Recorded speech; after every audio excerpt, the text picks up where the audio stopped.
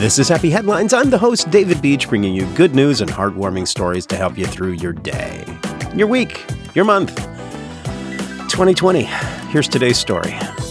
This is a simple story and definitely a challenging one. Kim Whipple has been undergoing treatments after being diagnosed with stage 4 pancreatic cancer in July of 2019.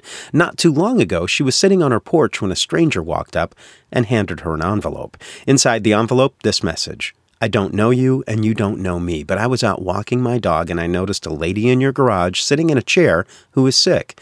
The letter went on to say the stranger's brother was her hero and he died from cancer. So when I see someone who might have it, my heart is with your family and that lady I saw sitting in the chair. The letter continued, I will keep your family in my prayers, hoping that she kicks its butt. I know it's not a lot, but something that might make her day brighter. The letter continued, P.S. I will spray the cash with Lysol.